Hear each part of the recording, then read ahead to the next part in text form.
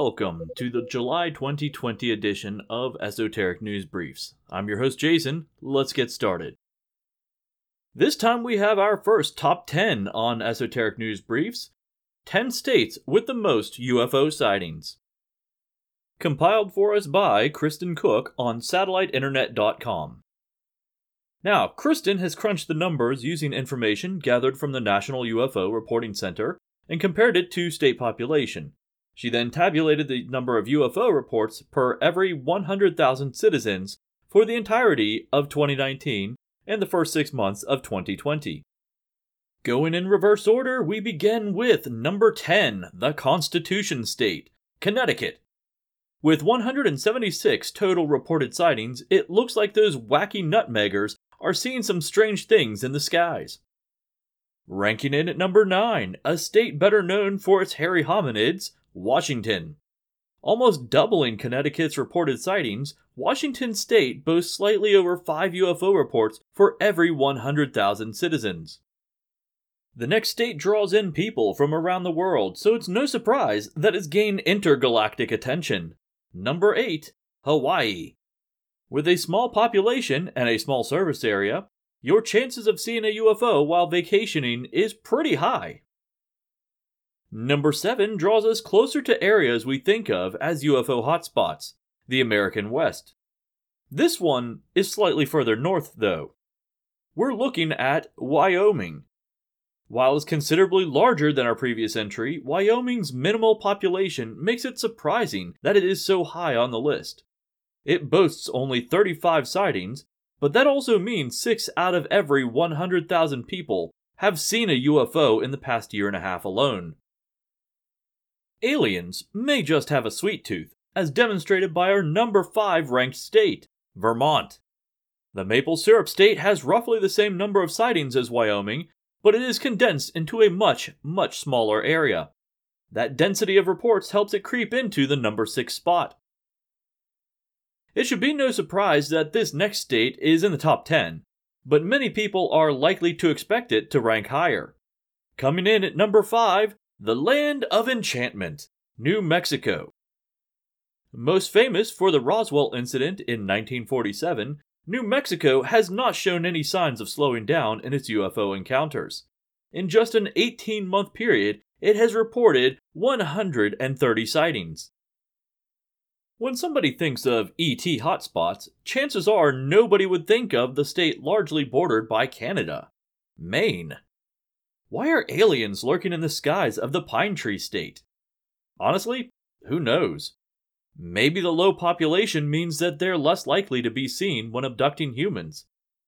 Either way, the number of sightings per capita has ranked them in at number 4 on our list. Then again, maybe Maine is just en route to our next location, New Hampshire. Bordering our number 4 entry, New Hampshire has roughly the same number of sightings. Maybe there is a bit more going on in the Northeast than most of us know about. Holding the number 2 slot is another Canadian border state, Montana. Big Sky Country shares roughly the same latitude as Maine and New Hampshire. It could be the lack of light pollution that makes it easier to see the night sky, or maybe they all just fall along some extraterrestrial scenic route around our planet. And finally, our number 1 slot is physically located between number 2, number 7, and number 9. Boasting roughly 9 sightings for every 100,000 people, Idaho is the state in the Union where you are most likely to see unidentified flying objects.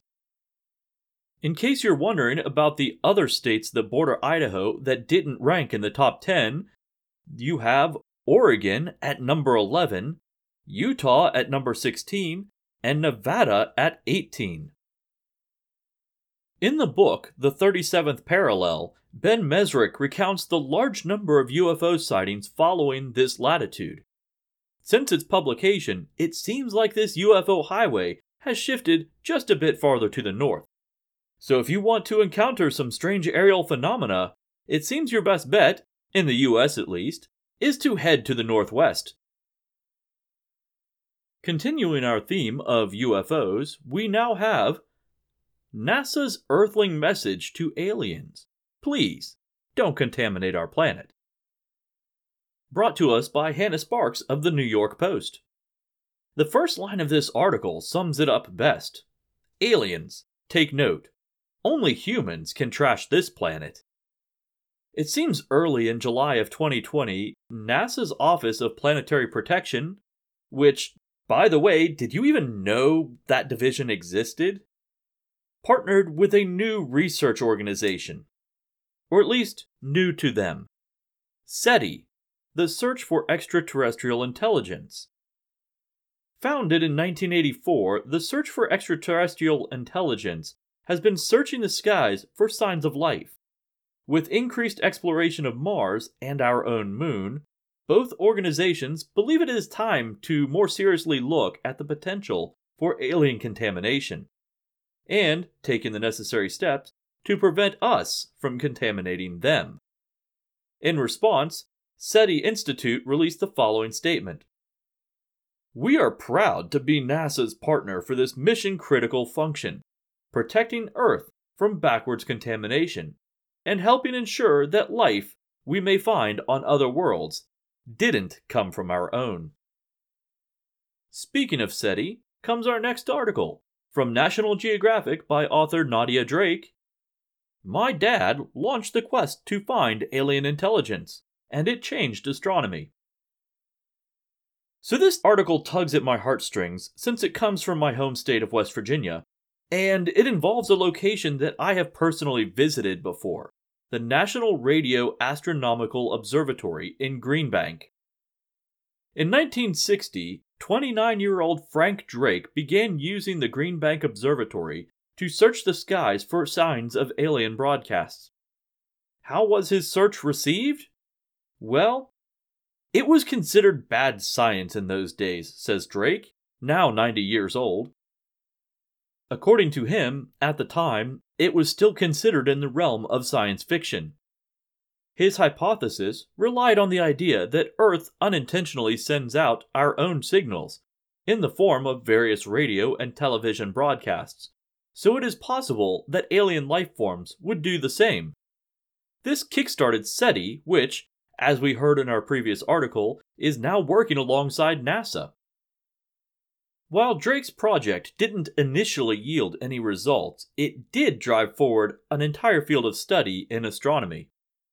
In 1961, the National Academy of Sciences asked Drake to host a meeting at the Green Bank Observatory. During his preparations, he formulated the now famous Drake equation, which is used to estimate the number of civilizations that may exist in the Milky Way. While private research groups generally scoffed at the idea of funding the search for aliens, enthusiastic support for the concept came from an unlikely source: Russia. As a communist state, all scientific pursuits were considered to have equal merit, so acquiring funding was much easier for the former USSR. In the midst of the Cold War and the space race, the search for extraterrestrial intelligence seemed to be the uniting factor between our two countries. Eventually, SETI became funded by NASA, then defunded, and refunded, over and over and over again. Eventually, the program was seen as a waste of taxpayer dollars and cut entirely. SETI remains active as various nonprofit groups, the most active being the SETI Institute in the University of Berkeley, California. While SETI is still looking for interstellar radio signals, astronomers have largely turned their attention towards technosignatures, or signs of alien technology. Their main focus is on the infrared spectrum, and they are looking for all astronomical phenomena, including supernova and black holes. In 60 years' time, we went from having one or two people doing something about detecting extraterrestrial life to hundreds, including some of the brightest minds on the planet. And that fact has Drake very, very happy.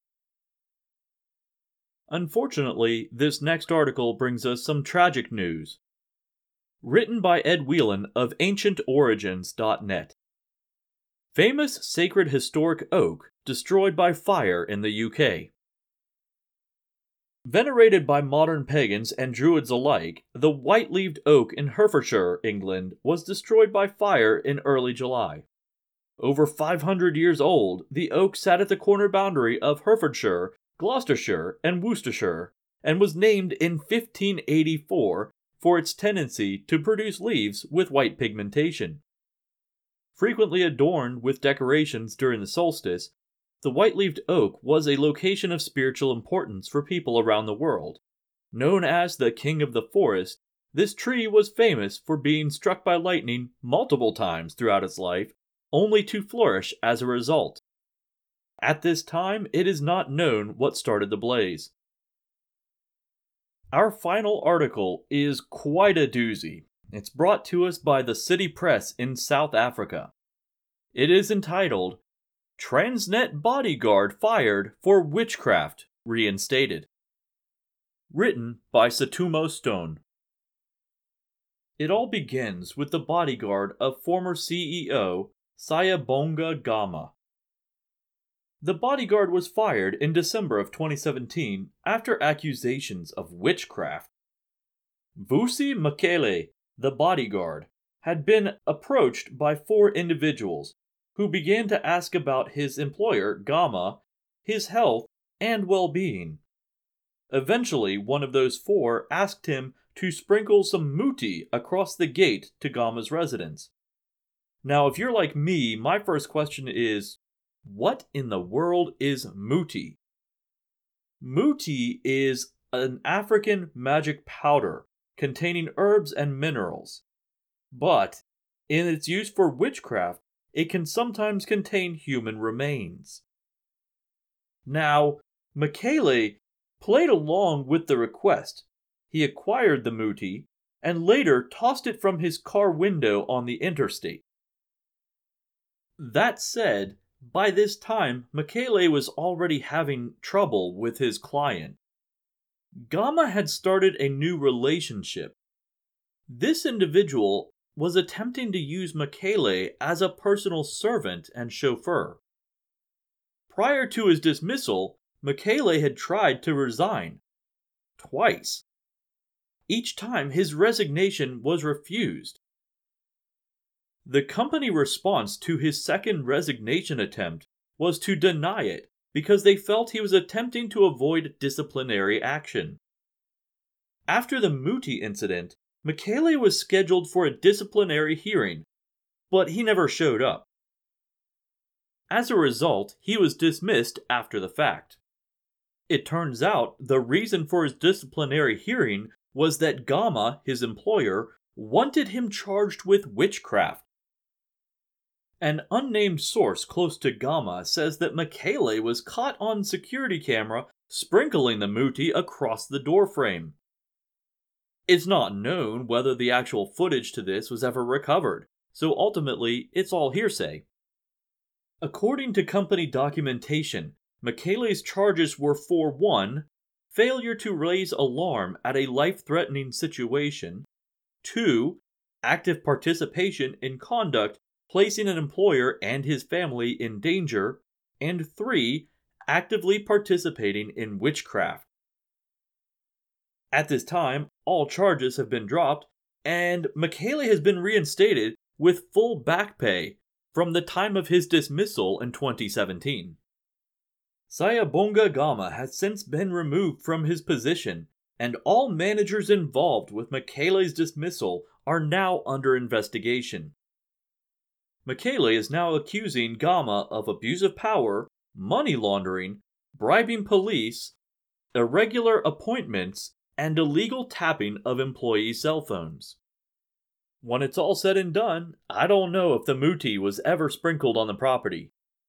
But I've gotta say, it's probably not wise to upset the one who's in charge of your safety and security.